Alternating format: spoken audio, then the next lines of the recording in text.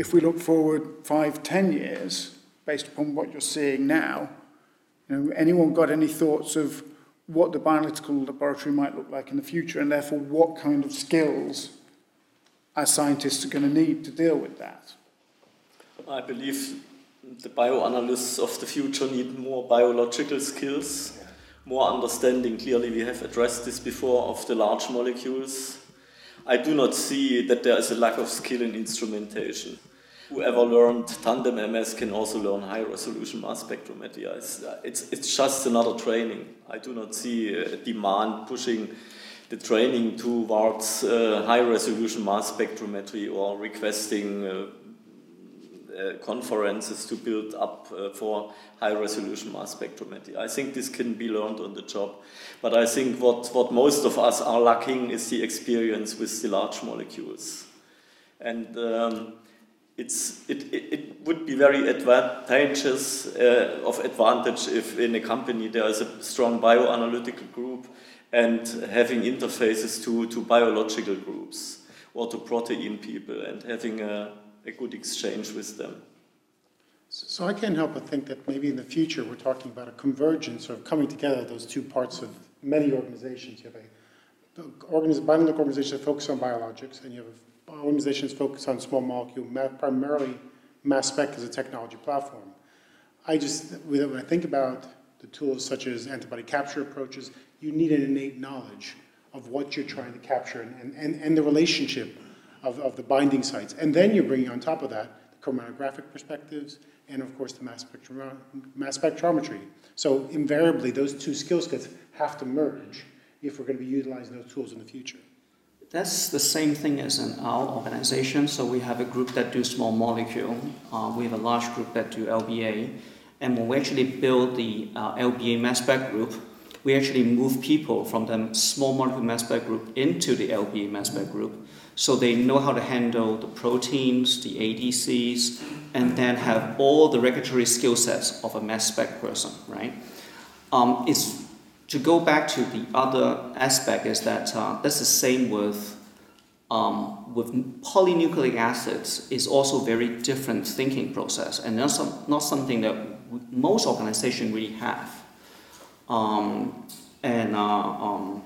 I disagree with the high-res mass spec because I think it's not so. I think superficially it's easy, but deep down it's actually it's easy to make mistake you don't know. I found.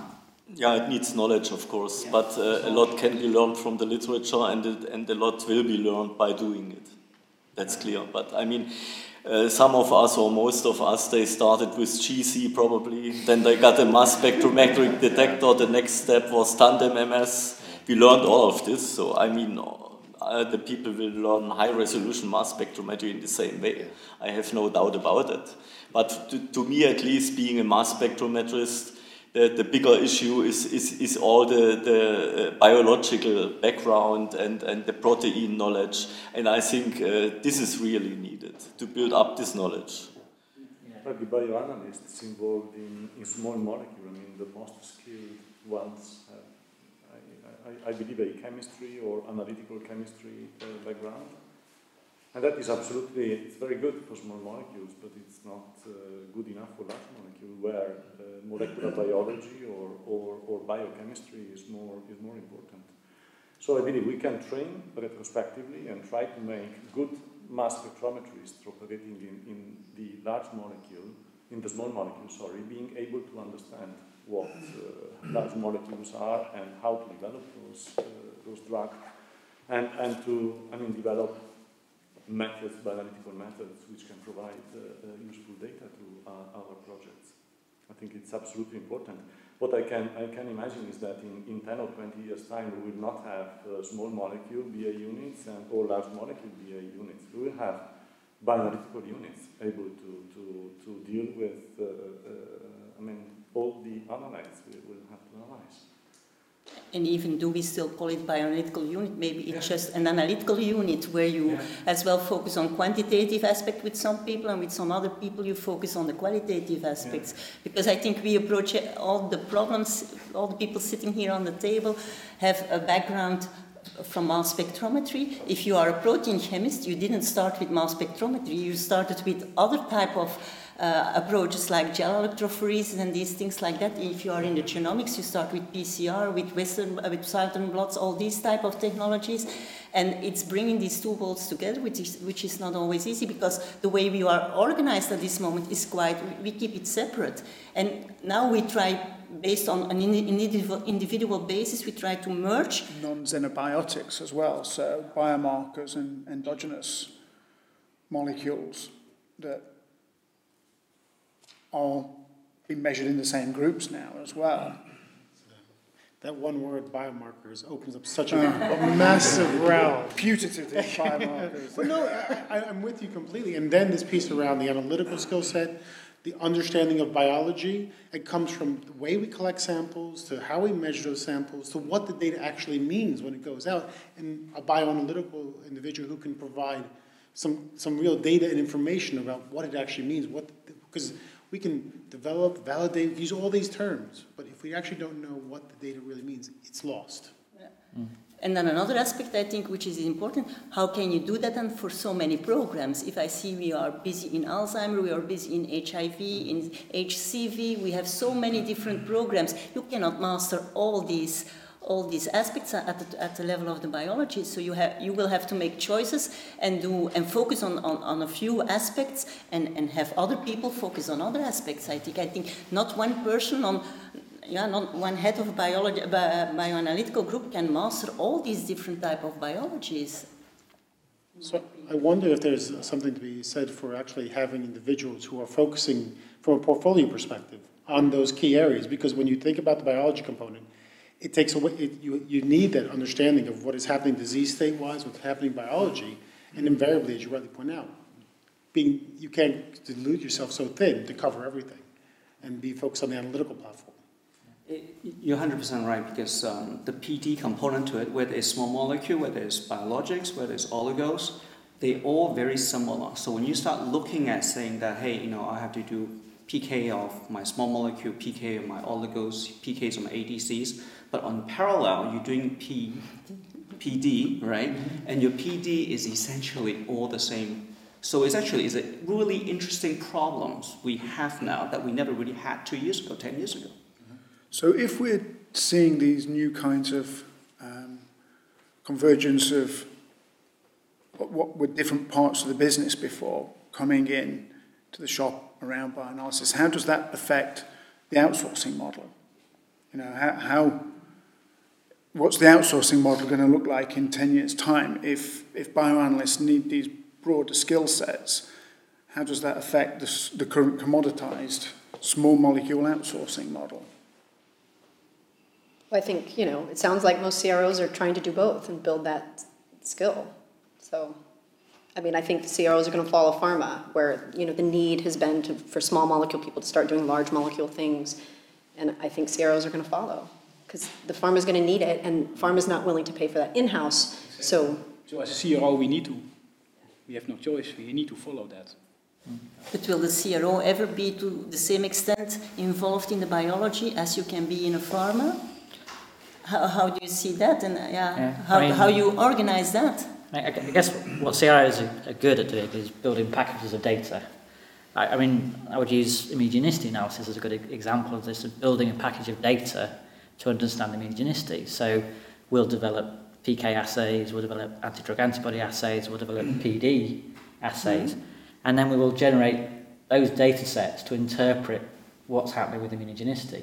So CROs can build that expertise, they can generate those data sets. It will be that collaboration with the industry, with the CRO working with the pharma, to actually enable that interpretation. And we have different models with different size clients. I think it will vary from client to client, which is a very big challenge for CROs, but it does happen and we can achieve it. I think it's pretty much depends if a pharmaceutical company still has bioanalytical laboratories or not. If they have no bioanalytical laboratories anymore, they have to outsource everything, that's clear. They might have still outsourcing stuff, outsourcing monitors who had labs before, so they have the skills, can help the CROs developing new assays, but they do not have labs anymore. On the other hand, if a pharmaceutical company still has labs, then the model could be to develop the more difficult assays in-house and outsource the routine assays. This could be one model, or to say, okay, we outsource also the difficult assays or the new assays for new molecules, large molecules, to CROs, from which we know that they have the skills. So they are different. It really depends on the structure of a DMPK department. If they have bioanalytics, what skills do they still have in-house? Which skills do they have left? This drives the model of outsourcing, I think. Well, I think even internally in pharma, ELISA's nothing new. I mean, people have been quantitating proteins for a very long time. It's, how do we get the people with the proteomics knowledge and merge them and get them into the regulated space where we can do quantitation? And it's really important that executing on that, because the knowledge is there, and I think the skill set is there, and Merck has a large vaccine division, so obviously people are quantitating proteins or qualitatively looking at them, but how do we execute on merging that knowledge in an effective way? I think also in the good old days, there's the separation of pharma and CRO. People stay in pharma, people stay in CRO. Now it's very different. That people go from CRO to pharma, pharma to CRO. So there is an innate fertilization, a cross-fertilization of ideas, which comes in really handy, particularly when you're not just doing a bioanalysis, you're looking at PK, PD. There is some basic knowledge that I think now people really have, which 30 years ago, if you're an analytical person, you're just an analytical person, you know how to do your GC, your LC, your mass spec, whatever it is. Nowadays, expectation is you need to know some biology to be useful. And I think, so, try to find the right person, the right place, and think through what the laboratory looks like is very different now. When we hire people, when we think for, okay, down the road, we need medicinal chemists, we need biologists, but we also need people with a little bit more IT savvy, so that we can have, because nobody knows what's going to look like in 2 years, 3 years. They change so much, right? So just gazing into the crystal ball again, one thing that's been talked about for a very, very long time in bioanalysis is automation. And we've never really seen it arrive. We've talked about it a lot. Are we going to, I know out there, I know of some startup companies that are talking about completely automating the bioanalytical laboratory, including data processing. Is that a reality? Is it something we're ever going to reach, getting some true automation in bioanalysis, or is it something we're never going to achieve? So it's an interesting topic, and you're right, it's been around for a long time. And many labs have made different steps, or certainly invested and purchased equipment to try and address this perspective of what automation can provide. And I know from our own perspective, we struggle with that, but having said that, we've then recently taken an approach whereby we're looking at compartmentalized automation approaches. So instead of taking the big bite of the elephant, just actually take it in small steps and using some new novel technology from aliquoting through to sample labeling, and think of it holistically. But actually, instead of saying to our managers otherwise that we're going to get from here to there in a year, 2 years, and everything is wonderful, actually realize it takes quite an investment and quite a bit of time and knowledge gathering to make those steps. And I think that point builds a lot of trust with the analytical scientists as well. They have a companion that helps them deliver the work more efficiently, something maybe aliquoting for them, or something maybe burning tube labels on, and the whole workflow is quicker, but they trust that more than a bigger robot.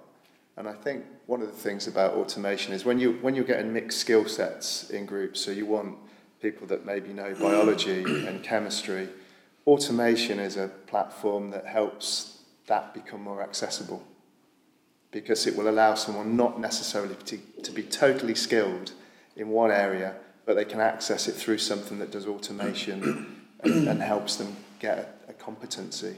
And I think that's a really important part of it. Yeah, I think in pharma we start to invest a lot in automation, but then we start to outsource more and more of the clinical work. So the studies we now support in-house have a smaller number of study samples. So there is less a need for automation, although we still do to some level automation, but not to the level of 1,000 and 1,000 samples. So I'm wondering whether the CROs should not be the front runners for the automation aspect, because the large studies, they go to the CROs. Yeah, I agree. From a CRO perspective, automation can be interesting, but you have to look very careful where you're going to need it. Just what you said, you can better do a part. Let's say you automate solid phase extraction, than to say, well, we're going to automate completely from plasma until the data we have. Because we have so many sponsors where we work for, and sometimes it are 50 samples, sometimes it are 100, sometimes 1,000. Even when you have 1,000 samples, you can still do that manually and be almost as fast as the machines. And still, what you also have, you get a lot of data, and you need to process the data. So if you can do that with automation extremely fast, you still have another bottleneck, and that is processing the data, getting the data checked, which is still a manual process that needs to be done. So from a CRO, yes, automation can be worthwhile, but you need to look very carefully where you see the advantage. But I'd come back to that point. I mean, Dieter made a point earlier that's really good about the importance of compliance and people that know that. You know, even if it's a small study, I would rather have automation help us, and then people can focus on the data integrity, which is a big drive now from regulators and the other stuff. You know, if automation helps them think a little bit more about that bit, because that's where we get burnt as much as struggling with methods. It's ensuring that the package is fit for purpose. I can only concur with that, both from the perspective you just shared, but also to understanding what our data means and what it means to our project teams. You're able to spend more time on those activities and those discussions and those dialogues with your DMPK scientist, with your clinician, with your clinical pharmacologist, and that's where the value comes from bioanalysis. It's not solely data generation, but it's actually what the data means. And if we're able to use automation to help address some of those challenges, then I think there's benefits there. So from my perspective, automation is always good. I'm not quite sure it really addresses a lot of things, okay? Because if you're holistically, as we get a big clinical package, automation is lovely, right? Because it saves a lot of time. The preclinical package, there's not a lot of samples, or we do a lot of oncology studies that comes in dribbling in, it becomes a bit of a problem, right? And also automation, in theory, means capital investment.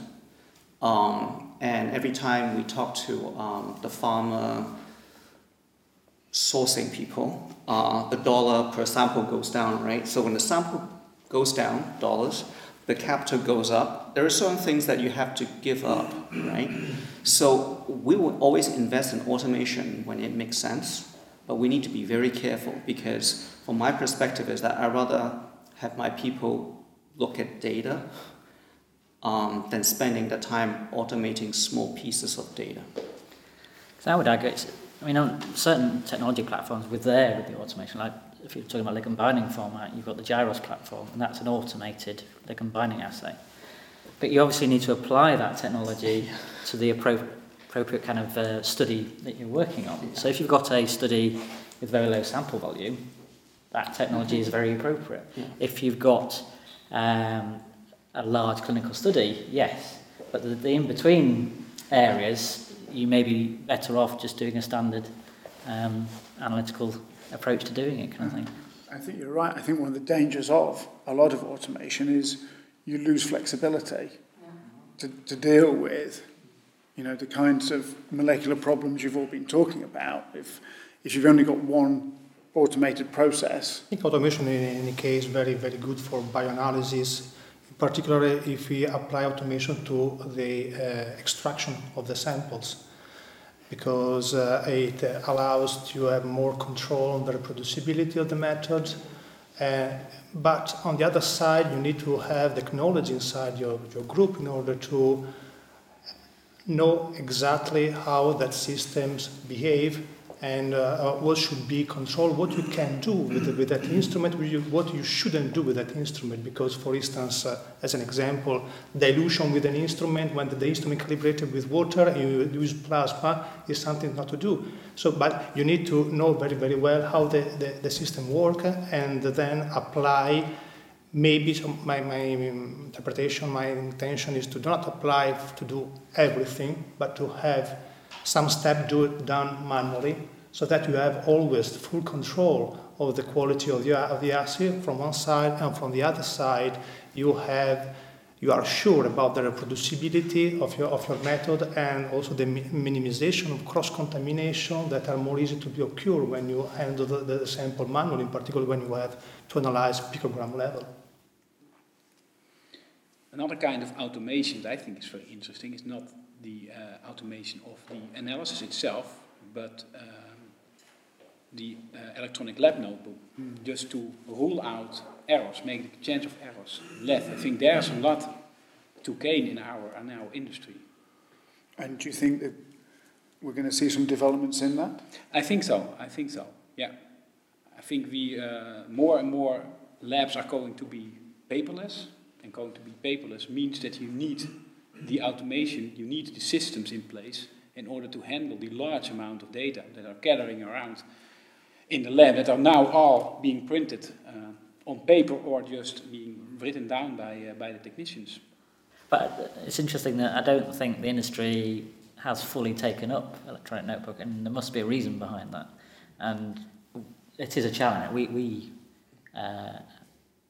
especially in the CRO setup, where you have a whole series of different clients wanting things done in different ways.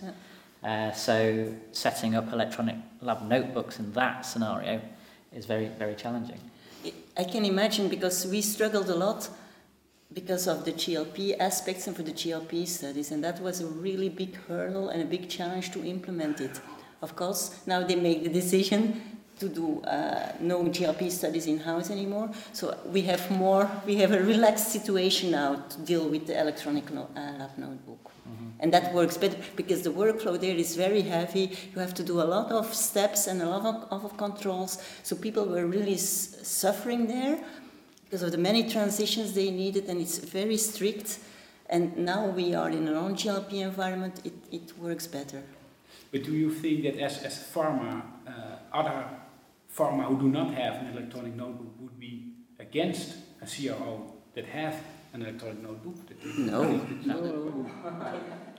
No, I would say that there's something quite positive. Now, assuming that it's in place and in place well, there's something very positive about having that, because access to information and the uniformity that comes with using a tool like that has a great deal of value.